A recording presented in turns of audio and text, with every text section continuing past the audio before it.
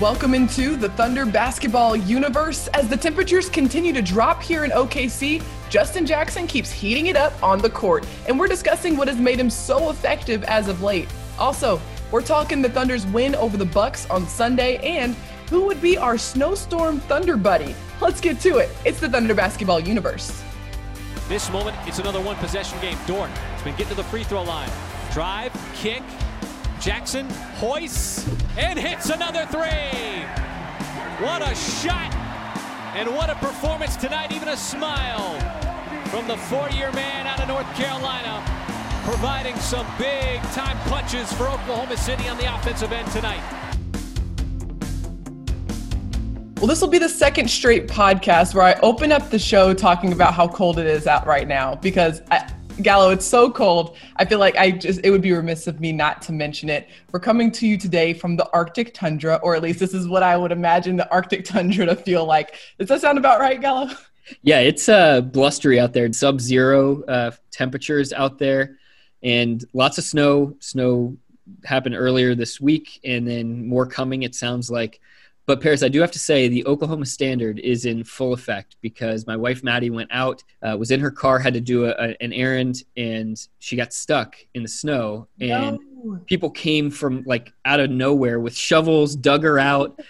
So anyway, the Oklahoma Standard is alive and well. People are out there helping each other during what's a really tough time probably for a lot of people trying to get to and from work and trying to take care of everybody. You can always count on the Oklahomies, I like to call them. That's right.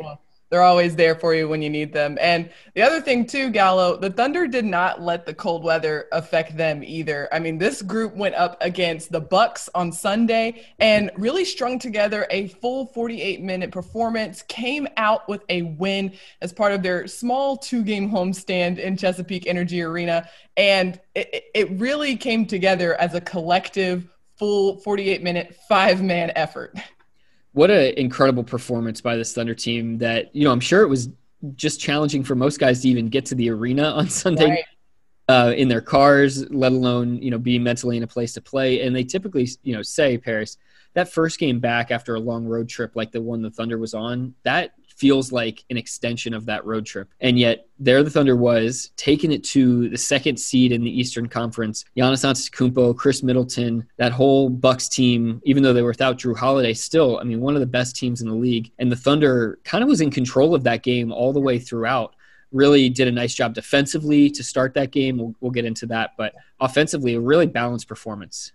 Nick, I want to talk about that defense now, if that's okay with you, because that really did set the tone for this group for that full 48 minutes. And this is the second straight game where the Thunder held its opponent to its season low in terms of first half points. The Thunder played Denver on Friday, held them to 40 points at the half, and then followed that up against the Bucks on Sunday, held them to just 41 points. And Nick, both of these two teams are in the top 5 in points per game. And so by doing this, it really required every single person on the floor to be executing to their best extent. But more than that, you have guys like Giannis Antetokounmpo, you have guys like Nikola Jokic. That requires more than just a one-on-one defense. Your shell has to be perfectly intact in order to limit these guys. Help side, scrambling, rotations, all of that has to be great, and you've got to get back in transition. That was the big thing. The Thunder held Milwaukee to just 10 fast break points. They came in as the league leaders in fast break points. And as you mentioned, Paris, this was a historically great Milwaukee offense coming into the game. It would have been an NBA record for their offensive efficiency rating. And yet there the Thunder was, building that wall in transition, really clogging up the paint completely and then firing out to contest shooters. And the Thunder just did a remarkable job keeping Milwaukee held down as long as they could and then got some big-time shot making in the fourth quarter. Sure did. Defense led to offense. And this little play here, I'm just going to spell it out. I think it was a small microcosm of what really allowed the Thunder to take control of this Bucks game for a full 48 minutes. So Giannis Antetokounmpo is driving to the left side of the paint. This was in the third quarter, I believe. Driving the left side of the paint, and then he's guarded by Isaiah Roby, who, obviously a little undersized against Giannis, but doing a great job containing him, forced him to spin back middle.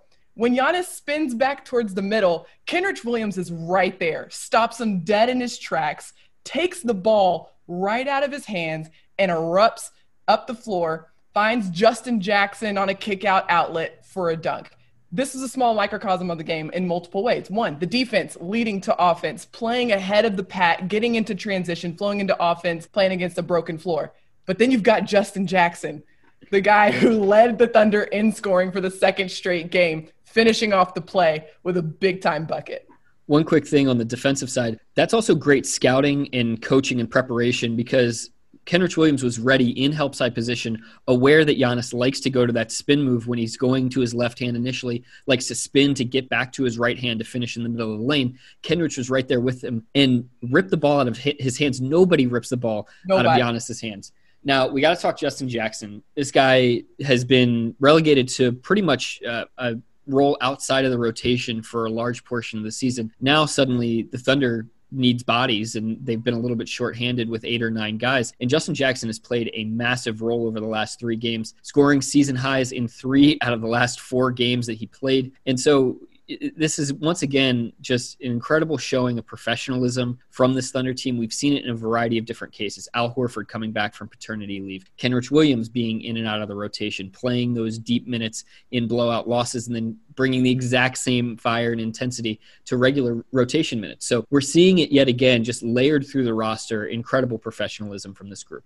And just readiness. And this is something that Coach Daigneault talks about a lot, is that we need all 17 guys on this roster, and we can't play all 17 every single night. So part of the job of being a professional in this league is keeping yourself ready and making sure that when your number is called, I can count on you. And that's exactly what Justin Jackson has done. He's in the gym every single day. He's getting those shots up. He was a big member of that Breakfast Club we've talked so much about this season, the guys that come in the morning after a game that might not have gotten the same amount of minutes as the other players, come in and they play an intense game of 3-on-3. And these games are really spirited. The guys get after it. And we're seeing kind of the fruits of that. First, it was Kenrich Williams who stepped out of that Breakfast Club and really showcased his talent on the floor. Then we're seeing guys like Justin Jackson come out here and show what they're capable of as well. But one thing, Gallo, that I wanted to point out was that one of the things that Justin Jackson said after the game was, in his 4 years in the league, he's been put in all different types of roles in this league, with coming off the bench, starting, playing a lot of minutes, being out of the rotation. And so he's seen a lot of these different situations.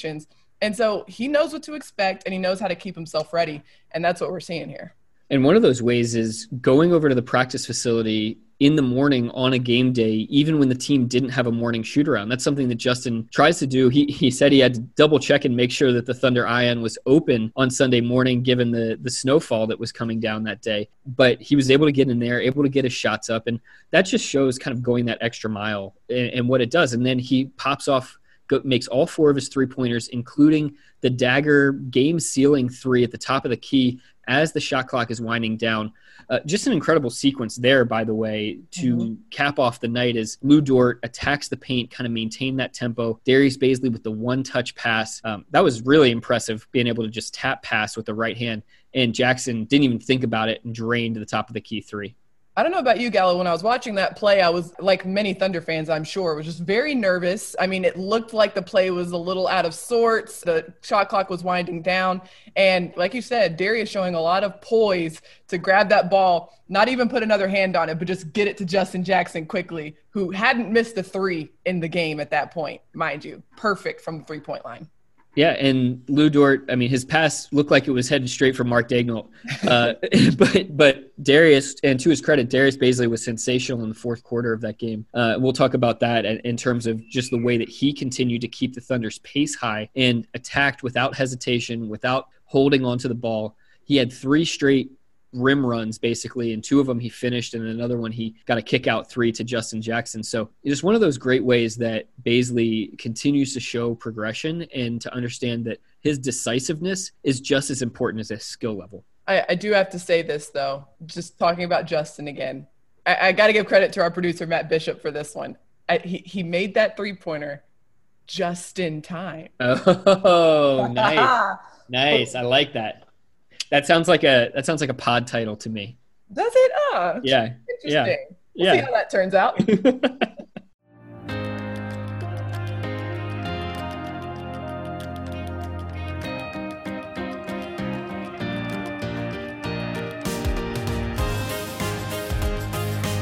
Well, like we alluded to a little bit there, this Thunder team has really shown steps of improvement through each little section of this season. And the last few games, it's about finishing strong. And this has been an area where in the previous 3 games, the Thunder fell just shy. But before that, the Thunder was having a little bit of trouble starting games on the right foot. And so we're seeing them kind of put these things together in real time right before our eyes. And Gallo, you wrote a great article about this, and I literally just said the title in that whole opening monologue right there. But it's entitled Learning and Improving in Real Time. It's on OKCThunder.com. Please go check it out. It really spells this out perfectly. But this is exactly what the Thunder team is doing right now. Right. I think what you mentioned about the slow starts is really kind of where this team began to make those strides. And this was in late January that the Thunder was having a hard time in first quarters. You would see the score breakdown, basically quarters 2 through 4, the Thunder was beating teams, but the first quarter had gone so poorly that they were losing some of these games. Well, beginning of February, Mark Daigneault got the ship turned around. There's no real moment of truth that occurred. It's just continued focus on it, and players who are still in their formative years being able to address something and concentrate on it and do better the next time coming out. And now the Thunder's been on a stretch of 7 or 8 straight games of winning in the first half and having a first half lead. And that just shows the ability to actually take something that you need to improve on, apply it, and do it better. And I can't think of anything better than that skill when it comes to not only an 82-game season, but someday down the line when you're going to be playing in playoff series. Mm-hmm. Because at some point, you're going to have to be able to look at yourself in the mirror, assess something that's not going right, and actually do something to fix it. So these are really encouraging signs at the very outset of Mark Daigneault's head coaching career and at the outset of some of these young Thunder players' careers as well. That dedication to improvement. And this has kind of been that feedback loop that Coach Daigneault has talked so much about since the very start of the season. It's put your best foot forward out there on the floor, perform to your best ability. Let's go back and look at it. Let's analyze it. Let's review it. Let's reflect, and then let's act on what we've learned. And so that continuous cycle is exactly what we're seeing kind of play out in real time. And Gallo, I want to go back to these strong starts because I think the fact that they stepped into this ability to start the game strong, I don't necessarily think it was about coming out and having this strong burst of energy for the first 5 minutes, right? I think what they're doing now is tapping into this mentality of a full 48-minute performance and full 48-minute effort. It's about coming out with the energy that you want to play at for the entire game and not letting that drop or fall at any point. And so the fact that they're coming out strong, I think, is a little bit of an indication that that's starting to set in, and that in order to do that, you do have to throw the first punch. That's what that looks like. Coming out strong is part of that full 48-minute performance. Right. Having the physicality, the mental toughness to be able to come out and really deliver right away. But then, as you're mentioning, Paris, the 48-minute effort, that also means the stamina to sustain what you're trying to do offensively and defensively throughout the entire 48 minutes. And I think that's kind of the flip side of what the article was about, which is the 3 games on the road, 2 in Los Angeles, 1 in Denver. The Thunder played great, really ran their offensive stuff crisply for the first maybe 40 minutes of those games, and then started to sputter out a little bit offensively, didn't quite have that same stamina, didn't quite have that same downhill attacking, ball movement, crisp passing. Well, at home against Milwaukee, they broke through and they were able to continue having that. And that is the sort of just, again, the mental stamina, the ability to keep that up possession after possession deep into games when opponents know what's coming and still be able to do it. And that's why I give a lot of credit to a guy like Lou Dort or a guy like Darius Bazley, who made those downhill attacking drives, made the next pass, got that kind of revolving door going offensively for the Thunder time and again against Milwaukee.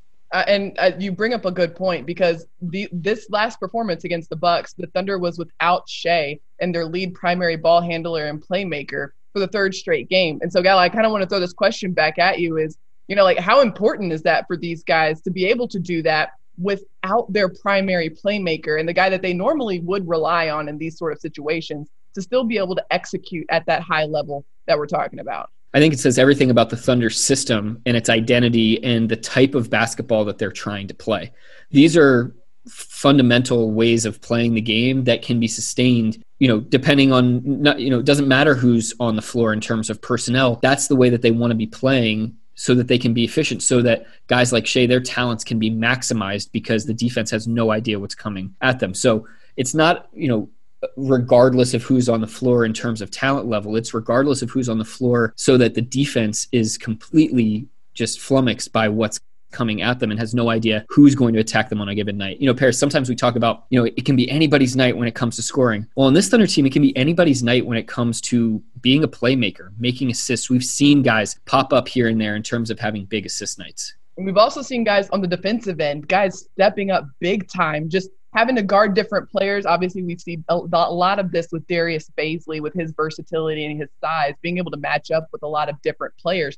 But also guys like Isaiah Roby getting out there and kind of duking it out with these different playmakers. And so that versatility, like you're talking about, it plays out in so many different areas of this game. And to be honest, it's really fun to watch, because when you see a guy like Justin Jackson go off and you see how the bench reacts when he makes that last-second three-pointer, it warms your heart. It makes you really happy, and you're really rooting for these guys because you know how hard they work to get to this point, and you know that to have a guy like Justin Jackson in your back pocket and on that bench ready to go only makes your team stronger.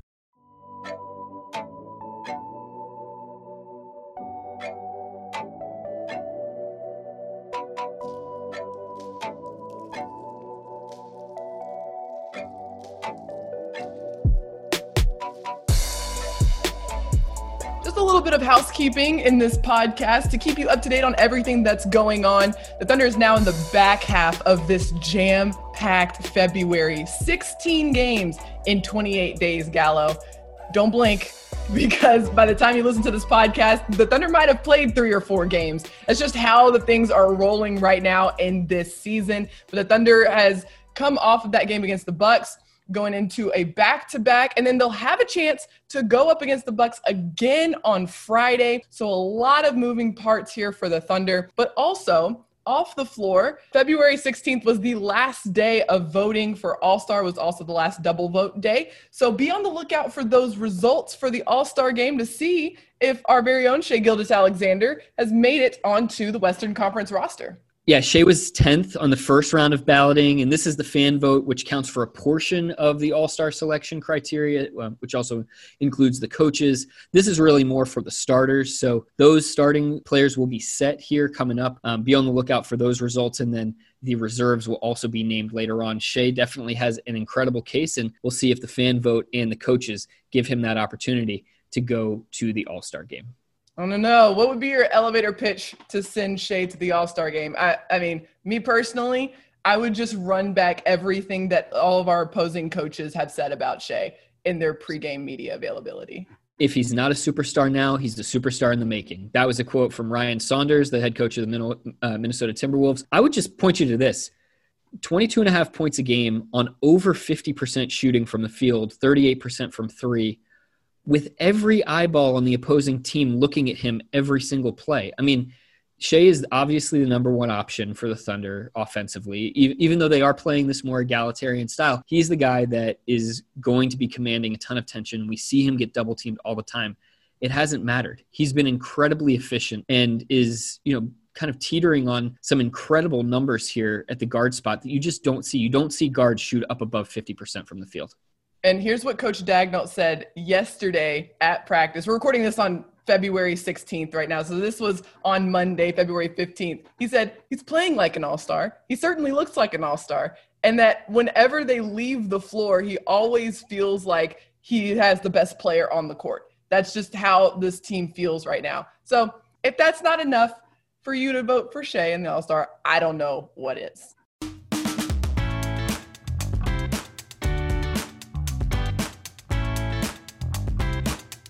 Before we end this podcast, we want to play a little bit of a game, just in the spirit of the weather that we're having right now. Typically, I mean, if you're in this sort of situation, you're stuck with the person that is there in the house with you. So with this in mind, we wanted to play a little game. Who would you choose to have with you in this sort of snowstorm? If you're stuck in a snow bunker somewhere, can't get out, kind of like what we're experiencing right now, who on this Thunder roster would you want to have with you, Nick? All right. I'm going to take Hami. First of all, the guy's from New York, so he's dealt with snowstorms before. He's no stranger to this. He knows what the deal is. He knows how to keep himself bundled up, but also is kind of probably used to the cold. He also just is relentless. And if we needed supplies, he'd bust through feet of snow. He would go trudging down to the convenience store. He'd go barreling in there, getting everything that we needed. I know that he could handle things and just deal with kind of the physical rigors and mentally be able to just be the tough guy, be the strong guy to be able to get us through whatever we needed to get through.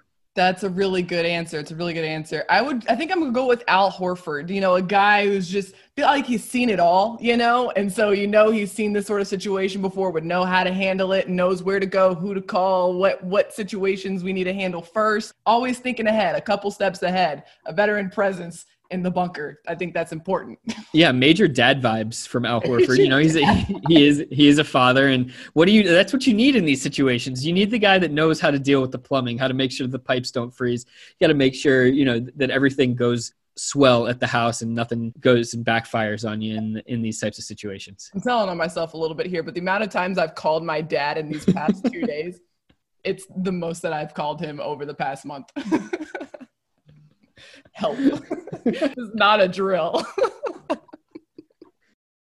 That's all for today's podcast. Thank you so much for listening. We hope you are staying safe and warm in this weather wherever you're listening to us from. Be sure to like, rate, and subscribe wherever you get your podcasts. And to our producer, thank you so much. And until next time, Thunder up and catch you later.